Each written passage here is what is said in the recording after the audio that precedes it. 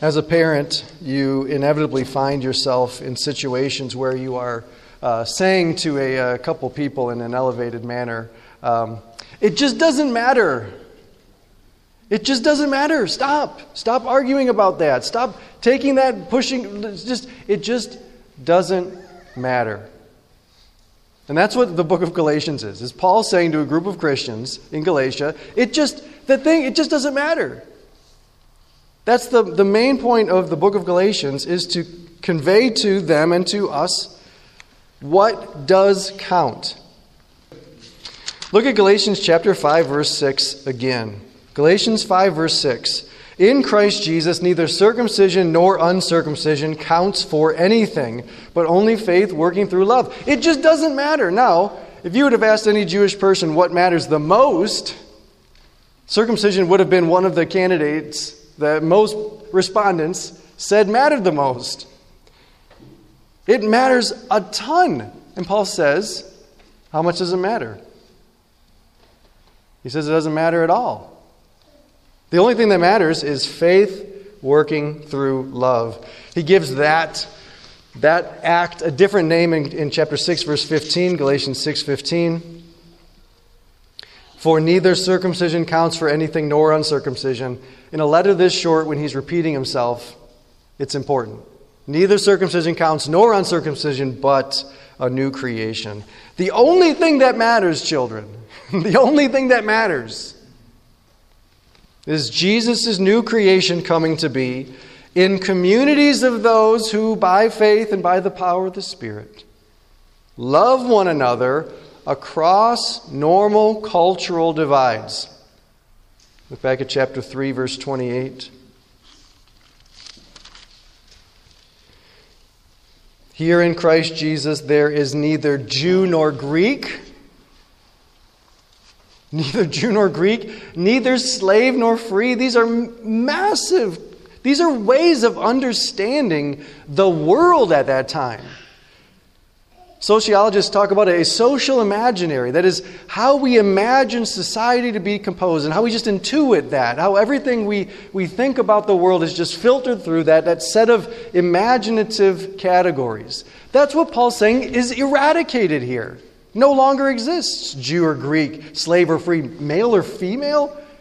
This is bonkers.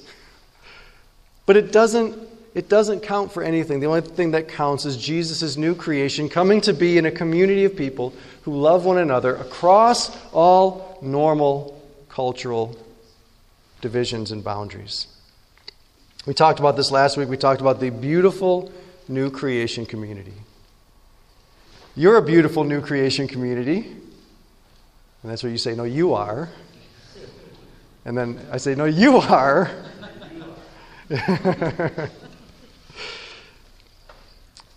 That's what we want, right? We long for that beautiful community, but it's only going to come through being attached to the work of Jesus. It's only in what Paul calls the new creation. Now, last week we saw that the new creation is only going to come to be. It's only possible because of what Paul calls the gospel. The gospel. Let's look back at Galatians chapter 1. What is the gospel? Some of you could answer this very well, very accurately, and in an extended manner. But here's just a very simple, almost too simple of an answer. The gospel is the good news about Jesus. Now, we've got to unpack a lot of that. And Paul begins to unpack it here in Galatians chapter 1, verse 4. Look at Galatians 1:4, where Paul begins to unpack what is the news. So this news that's good about Jesus, here's a little bit of that in Galatians 1:4, which is probably the first written summary of the gospel in the New Testament era. Because Galatians was probably the first book written, probably Paul's first letter. This is probably the first written summary. And we think that Paul is sort of quoting a kind of a common summary of how people would explain the gospel to their brothers and sisters and to others.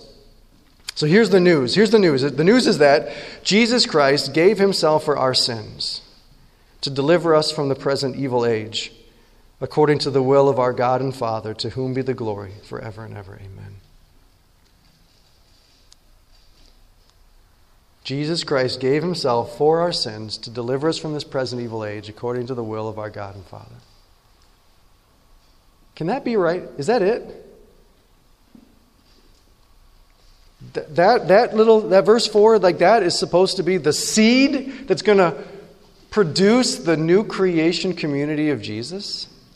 Like just these few truths about what Jesus did, is that really it? Is that enough?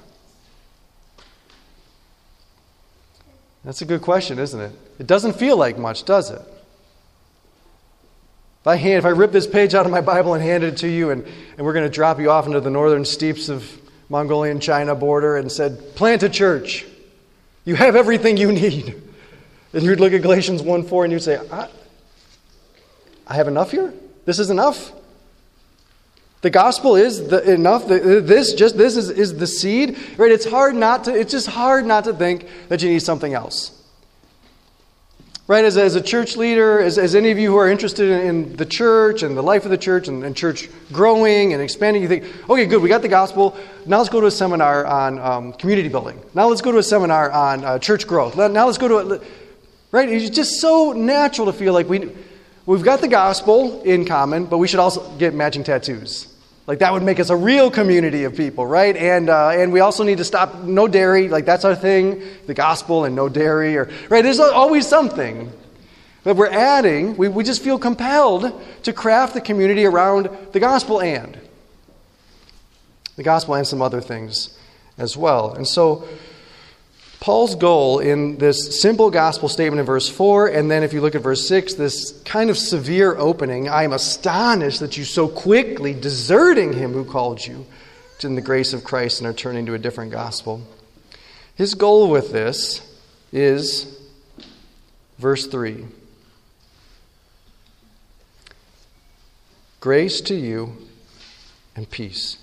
He's saying, I want God's grace to come to you and give you peace.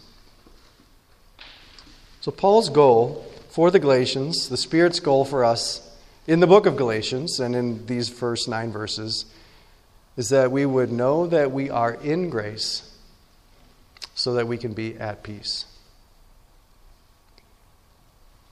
To know that Jesus did it all, he did it all, and all that he did, what he did, is enough.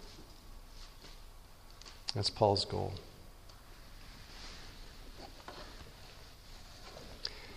I have to admit that in preparing for this sermon, I almost completely ignored verse 3. I had a sense that it was the point of the passage. I had a sense that it should be the point of my sermon. But when I was working on this last night and just sort of polishing it off for this morning, I realized, good grief, it's hardly in here at all. So I had to cut all sorts of stuff out so we could focus in here for just a minute on verse 3. Look at verse 3, Galatians 1:3. Grace to you and peace. Grace to you and peace from God our Father and the Lord Jesus Christ. This is Paul's prayer for the book. This is a kind of a prayer statement. He's saying, my prayer is that God's grace would come to you so that you would be at peace. And then if it's Paul's prayer here, that means that this is actually God's goal as well. He's writing to Christians here. Not the unbelieving world, but us. And God's goal is, God is trying to give you grace. He's trying to convince you of His grace so that you can share the peace that He lives with. Know this grace so you can enjoy this peace. There's my favorite song right now. One of my favorite songs is by a band called Mumford & Sons. And it's off an old album called Delta, but I just love it. And there's a song on there called Beloved. And it tells the story of the singer going in to see one of his dying relatives. And the chorus he sings over and over, he says, before you go, you must know you are beloved. That's what Galatians is. That's what Paul's trying to do here. Before you go, you must know how much grace you've been given. You must know yourself to be this beloved. so you can go out into the world at peace, with God's own peace. So he says, grace to you.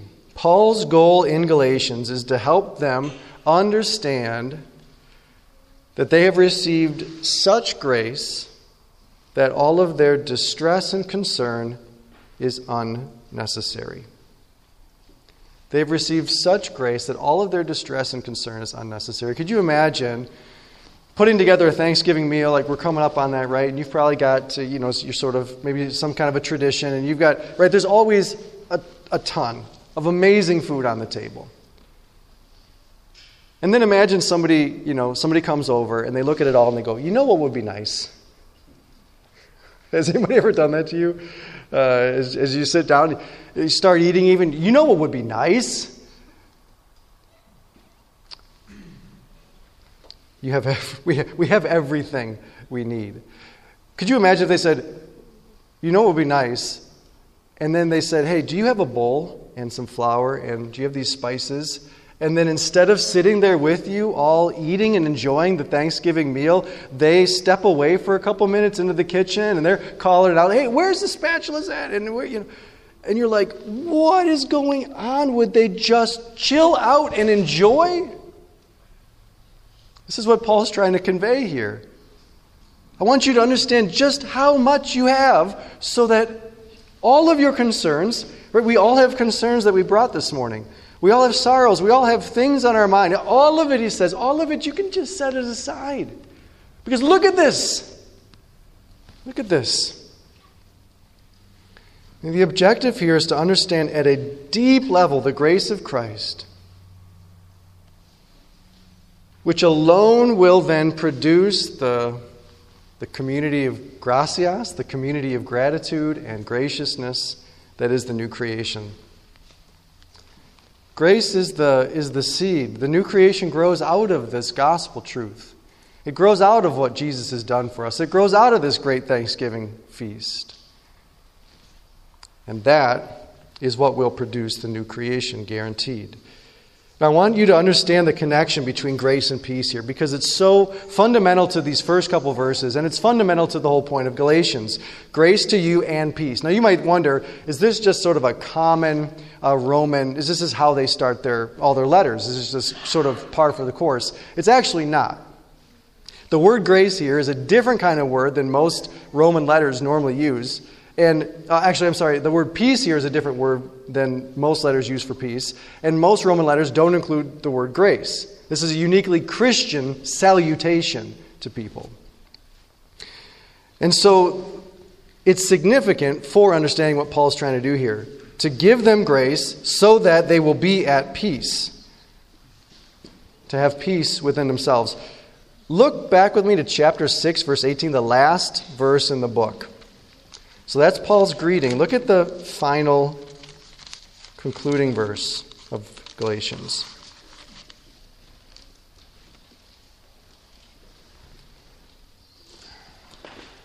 I love how these things work together. He says, grace to you and peace. And then at the end he says, now may the grace of our Lord Jesus Christ be with your spirit.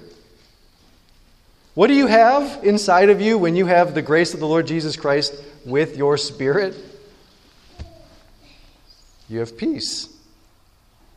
So Paul's saying the same thing in a different way. Grace to you and peace. And here he says, now may the grace of the Lord Jesus be with your spirit. To receive this grace, and so that it chills us out. We have lots of reasons to not have peace. Right? Not even counting like what all's going on, who knows where in the world. Just in our own homes, in our own lives and minds and bodies. We have plenty to take peace away from us. So where are we going to get peace from?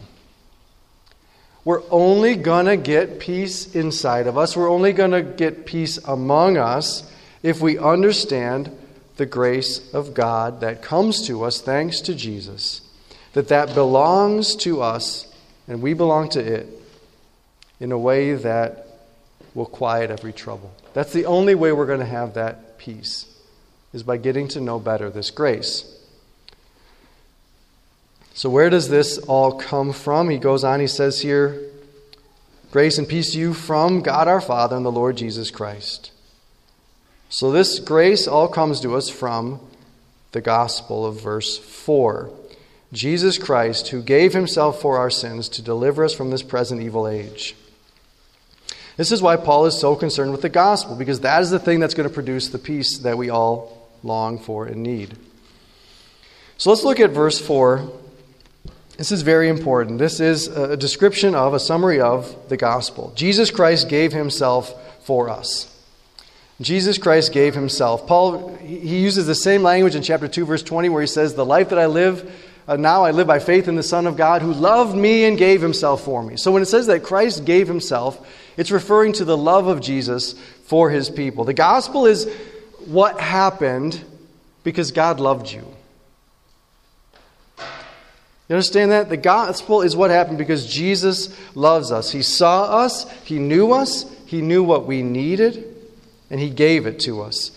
And what he gave us was himself. Could Jesus have given us anything more than himself? Could you imagine, hey, I'm here. Awesome. I want that. Right? That anything other than Jesus would be a diminishment, right? So he gave us his best, most loving gift. Jesus gave us himself in love. Which is why, parentheses, the new creation community is a community of love, because it grows out of the seed of Jesus giving himself to us. And so we become a community of people loving each other as well. Now, he gave himself to us for our sins. This is so essential to understand. But Jesus saw us and he knew us and he knew what we needed. What did we need? You and I probably wouldn't say, God, what I need most today is forgiveness for my sins. We would list all other sorts of things. But God knew what we needed. He knew that we were such sinners that we needed the kind of Savior that Jesus had to be, and that we needed Jesus himself to be the sacrifice for our sins. What could we as sinners possibly add to Jesus' gift? This is such an important thing for the book of Galatians, because they're wrestling with, again, what is really the gospel enough for us to be the people of God? Or do we need to add something? And so Paul right away, he says, Jesus gave himself. What more are you going to add? You who needed him to give himself for your sins, your sinners. What are you going to add? Get your greasy hands off the beautiful white couch, right? Like, just stop. What are you going to add to this?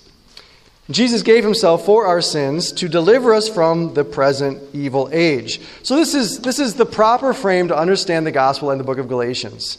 Here on the one side is our sins. We can't help ourselves. Here on the other side is the world. Right? No one out there can help us either. When we feel like we're lost and trapped and stuck, what do? We turn to Google, right? Because if I can't help myself, perhaps the world can deliver me from it, right? The present evil age maybe they'll deliver me from the things that I'm going through. And Paul says Jesus had to deliver us, not just from our sins, but also from the present evil age.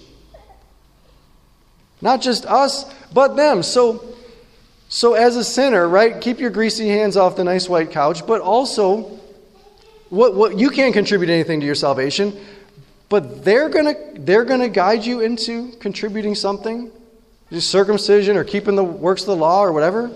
This isn't going to work out. We needed to be delivered from the present evil age. We need Jesus and Jesus alone, and Jesus accomplished that. He delivered us from the present evil age. Now, I want to point out two things about that phrase that are going to be helpful for understanding what Paul's doing in Galatians. So the present evil age is a reference back to kind of the Jewish understanding of history. In the Old Testament, they understood that there was the present evil age, which was the world that God was going to judge. And then there was the age of the Spirit, the coming age, when we would enjoy an Eden-like fellowship with God. This is the new creation. Life with the Spirit. And Paul says, that's where you are. Jesus Christ delivered you from the present evil age. And in chapter 5, the Spirit's among us, and we're going to walk with the Spirit. So, Christians who have put their faith in Jesus have been brought out of the present evil age. The second thing to understand here, culturally, is what what empire this is taking place in, where this is taking place. The Galatian churches are living in the Roman Empire. What was the slogan of the Roman Empire? Any history buffs out there? What was the banner that they flew at all of their potlucks and parades? It was Pax Romana. It was a declaration of the peace of Rome. They were saying, Rome's here to bring you your best life now. And everywhere that Rome goes, peace goes. Remember what Paul just said he wants to send to the Galatians and what God wants to give to them, grace and peace? And Rome saying, we're here to bring you peace. And so Paul is directly contradicting their political claims. He's saying, Rome, you're the present evil age. And Jewish believers, the Jews are still in that present evil age. So this is a very eye-poking claim, not just to the Gentile world that the Galatian churches lived in, but also to the Jews who are there troubling them. He's saying the Roman world is the present evil age that Jesus is bringing you out of. They're living under judgment. And all those Jews that you want to be so much like, they're living back in there too still. Very controversial statements here. And now, I don't want to throw away this last bit. Look at the fourth statement here. All of this is according to the will of God. Jesus gave himself for our sins to deliver us from the present evil age according to the will of our God and Father. And all I want to point out here is what Paul's saying is this that he's describing, that Jesus did this for our sins to deliver us from the present evil age. This is what the God did. This was his plan. He did this. He didn't do another thing. He's not doing a different thing. He's not doing this and something. This was the will of the God. This was his plan. There's none other. So what Jesus did and what that accomplished in our lives, God's like, that, not this, that. That is the only thing that's going to bring you back into my shalom, into peace with me, with each other, and with this world. Everything, Paul's saying that this is according to the will of God. It means that everything that Jesus did worked. All that we needed was accomplished. Jesus did it, and so now we are God's, and so there's nothing more to add to this, right? Which means that anybody who is nudging us away from these truths is not nudging us into theologically speculative matters. Oh, let's talk about this. This seems like a kind of a gray area here. No, he's saying it's taking you back into the dark present evil age. So that's what Paul addresses next. What to do with people who would trouble us in regard to our confidence on the gospel. Because that sense of grace is what is going to bring us into this place of peace. So what do we do with the people, with these troublers? So let's look at verses 6 to 9 now. Verses 6 and 7, Paul says, I'm astonished that you are so quickly deserting him who called you in the grace of Christ and are turning to a different gospel. I'm astonished that you're so quickly deserting him who called you in the grace of Christ. This is a very unusual moment for Paul. I know this is his first letter that we have record of. It probably was not the first letter that Paul ever wrote. This is kind of impolite. Normally you would say, Paul and maybe, that guy to the church, to whomever. And, I just thank God for you every time I think of you. And way to go. I heard about this and I'm really pleased. He doesn't do, if you look at all of his other letters, he does some kind of puts a little sugar down first, right? But what he does here, he just goes right at him. I am astonished that you so quickly deserting him who called you in the grace of Christ. It's a very unusual non-Thanksgiving thing. Because I wonder, this might be the first time Paul has ever encountered resistance to grace among Christians. Have you ever known Christians to be resistant to grace? Paul had gotten plenty of resistance to the message of grace from non-Christians. But to have churches he planted, to have Christians and believers who are resisting the message of grace, I think he's baffled.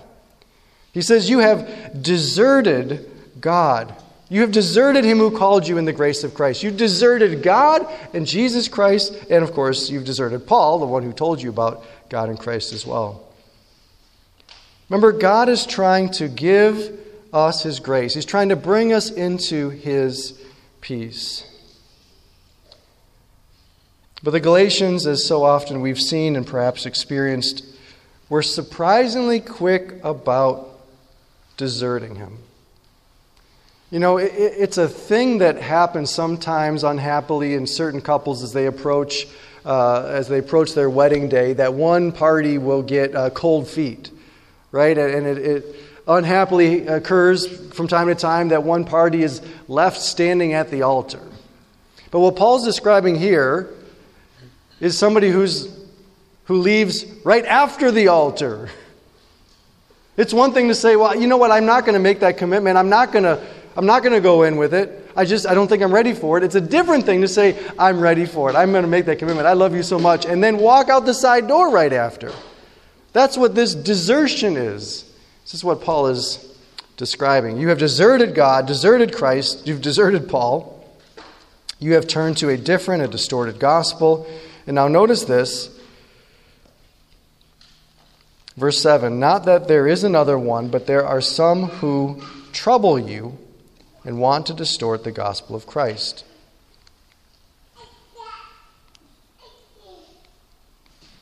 There are some who trouble you. This is the first time Paul meets these people. Later on in Acts chapter 20, verse 29, towards the end of his ministry, he says to the churches in Ephesus, to the elders there, he says, I know that after I leave, savage wolves will come in among you, not sparing the flock. Now he knows what to expect then. This is his first experience with it. He says, there's some here who are troubling you.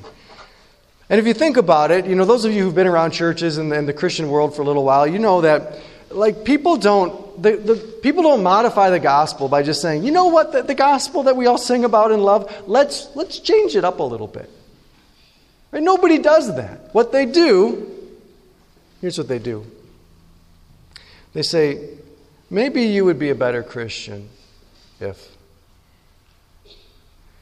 Maybe God would bless you more if.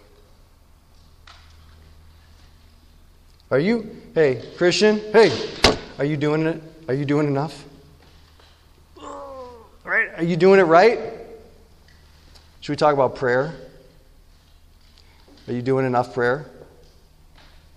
Are you praying right? Let's talk about evangelism, sharing your faith with other people. Are you doing enough of that? Are you doing it right? What about giving? Are you giving enough? Are you serving enough? Are you worshiping in the right way? Is your doctrine right? What about your home life and your right? It's so easy to be troubled in all of these things.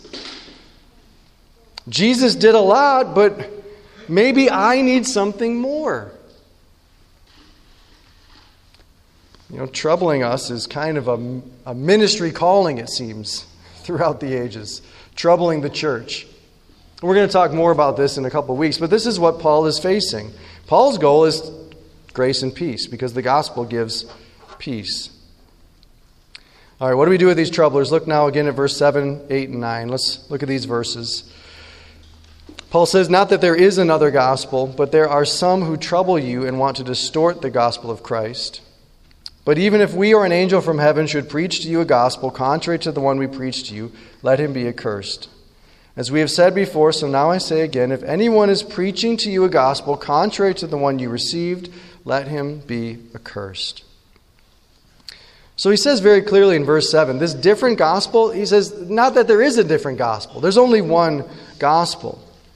And that means that any different gospel is actually a distortion of the gospel. But if it's a distortion of the gospel in any way, it's contrary to the gospel. Because the gospel is a total claim. It says only. Only Jesus. Only by His grace. Only by faith in Him. Only. And so Jesus and is contrary to only. And is contrary to only. You can only have this. Great, I want that and that. No, you can only have this. This is what works. This is the only thing. And the gospel, something that's being taught as that is contrary to the gospel, and is claiming to be the gospel is, of course, damnable. That's what the word accursed means here, which Paul says twice. Did you notice that? Verse 8 and 9, he repeats it. Let him be accursed.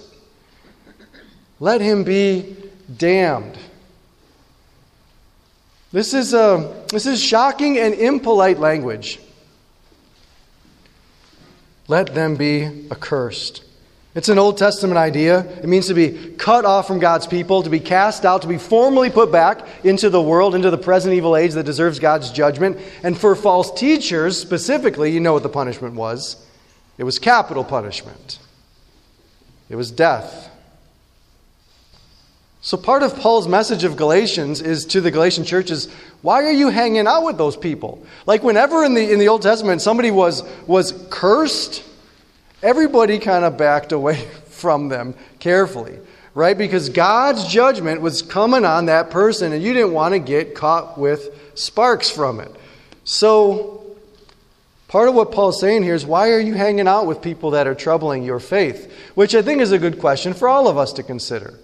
Why are we bringing in people? Why are we devoting our time to? Why are we scrolling through things that are troubling our sense of the grace of God that's been given to us and the peace that comes as a result?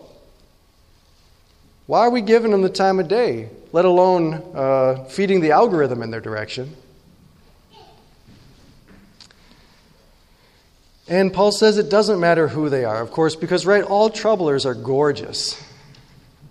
Right, they're handsome, they're well-dressed, they can raise funds like crazy, right? All the troublers. He says in verse 8, he says, even if we apostles who planted your churches or an angel from heaven, let them be accursed if we come preaching anything different. Now, in the Bible, right, pretty much apostles and angels, they're the people you kind of always listen to. They show up, angel shows up, you listen to whatever they're going to say. You take really good notes and you make sure that the prophets get it so they can put it in the Bible. And he says, if they come bringing a message contrary to the gospel, let them be accursed. Because however much they matter, however much they're significant, there's something that matters so much more. So much more, in fact, that we could say it's the only thing that matters, and that's the gospel. Because everything depends on the gospel. Everything depends on those 4 little statements in verse 4. Everything depends on that, and it's enough. That's what Paul's saying. It's enough. We can all get matching tattoos. We don't need to. It's enough. The entire book of Galatians is Paul saying the gospel is enough. Jesus is enough. What he did for us is enough. It's all we need. Grace to you and peace is the opposite of trouble. Jesus loves you. It's done. All your sins are forgiven. Done. You have been delivered from the judgment the world deserves. It's done. And God is pleased. It's done. There's nothing any one of us has to do, no matter what you've done or who you are or what's been done to you, that you need to do so that Jesus loves you enough. He loves you, it's done. Or for that sin or those sins or other sins to be forgiven, they're forgiven, it's done. Or for you to be saved from judgment and condemnation and wrath and whatever word you want to put on it, it's done. And there's nothing that we need to do or could do to please God any more than He is pleased with Jesus in our place and for our sake. All that grace is enough. Be at peace. Don't be troubled. So friends, know His grace, know God's grace, and be at peace. I know because it's in me. I know that in you is some kind of trouble in your spirit because of sin, because of weakness, and you're frustrated with yourself or frustrated with your situation because you have unmet expectations and hopes, things you've prayed about, things you've longed for, inarticulate, articulate, and they're not coming to be, or you've got sufferings in your life. I want to rip a verse out of context, out of Philippians, but it's by Paul, so I think he would approve. May the peace of God guard your heart and mind in Christ Jesus. May what Jesus has done guard you in your heart and mind with God's peace. Know yourself in this grace and be at peace, because Jesus did it all. And all that grace, it's enough. It's enough. Let's pray. Heavenly Father, we thank you for your word this morning, and Lord, we all need to hear this. We all look at our lives, we look at ourselves, and we think that, how could you love me? How could all these sins be forgiven? How can I have this free and open relationship with God? Am I really going to be free from all judgment and condemnation? What about these sufferings? What about these disappointments? What about these frustrations and these failures? And so we need to hear this morning, Lord. And so give us good ears to hear. Open our hearts to hear that what Jesus did is 100%, absolutely, completely enough. Enough. And not only is it enough for us, it's also the only thing that, embedded in our hearts and growing there, will bring us personally into your peace and bring this church into that new creation, that beautiful new creation condition. And so, Lord, I pray with all my heart this morning that this word, the word of Christ, will dwell in us richly. In His name, amen.